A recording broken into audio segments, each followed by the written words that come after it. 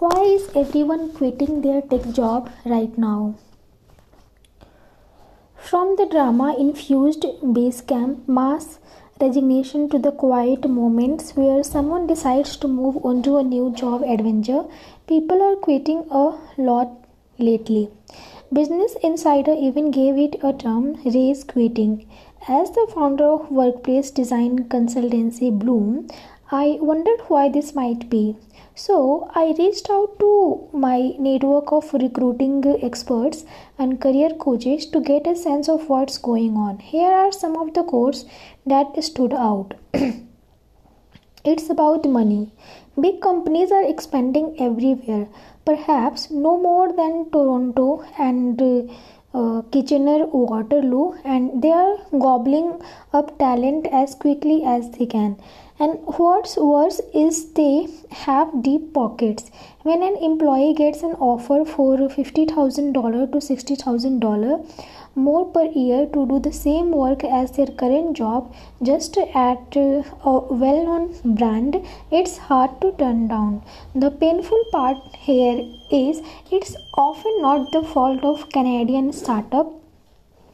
Large global players like Netflix or Microsoft pay inflated salaries so that they can do a talent land grab. It's just that when it happens all at once, with multiple companies coming in and hiring dozens of engineers, salary pressure goes way up.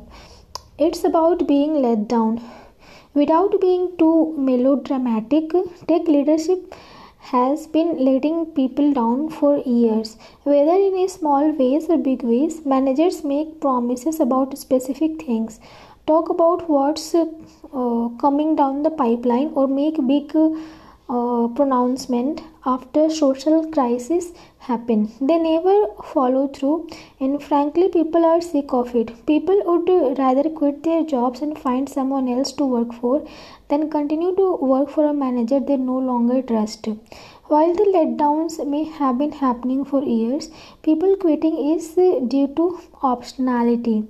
First, there are the big companies coming in, but then there's the rise of remote work. For some, being forced back into the office is the final letdown that triggers quitting. However, remote work also opens new opportunities to work for global companies. So, if you are being let down locally, you can always get a remote job with a company on a different continent. It's about feeling in control. Largely due to pandemic, people are really burnt out. Even as vaccinations increase, no one knows quite what's going to happen with variants, long-term immunity from vaccination, or if there will be another pandemic. With that, people are taking control in any way they can, and unfortunately, one of the only things people have control over is if they continue working for their current employer. With the booming freelance economy and remote work, there's more opportunity than ever to make money. So people are feeling less tethered to their employers. It's a rebuke of early 2000s office hustle culture. For years, tech companies traded on being like a family or tribe. This notion brought people together, but it also hid a nasty underbelly of back channel recruiting, shady corporate culture techniques, and horrible employee burnout revealed by the pandemic.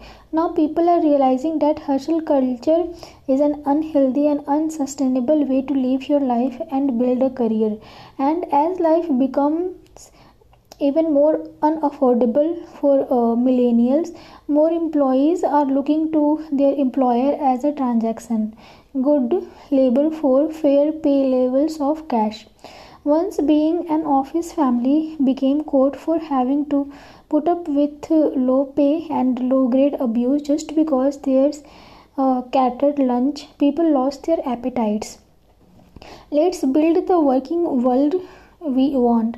Tech is interesting. It at once has solved so many problems in our lives and created great wealth while also upholding the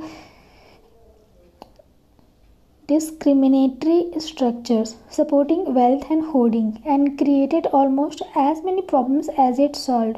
With a record like that, it can be tempting to give up. Instead, I say let's do it differently. Let's build work that work for us. It is possible to build inclusive systems. I know this because I help amazing companies like VoiceFlow and Spotify do it every day. And it's possible to pay people well and profit. We have seen this from experiments like Gravity Payments 70,000 minimum wage. And I know it from my own experience building a profitable company while paying my staff as much as I possibly can. So much of the way we work is a choice. It sounds sad when you consider our current reality, but it's actually a blessing. It means we can choose to be better.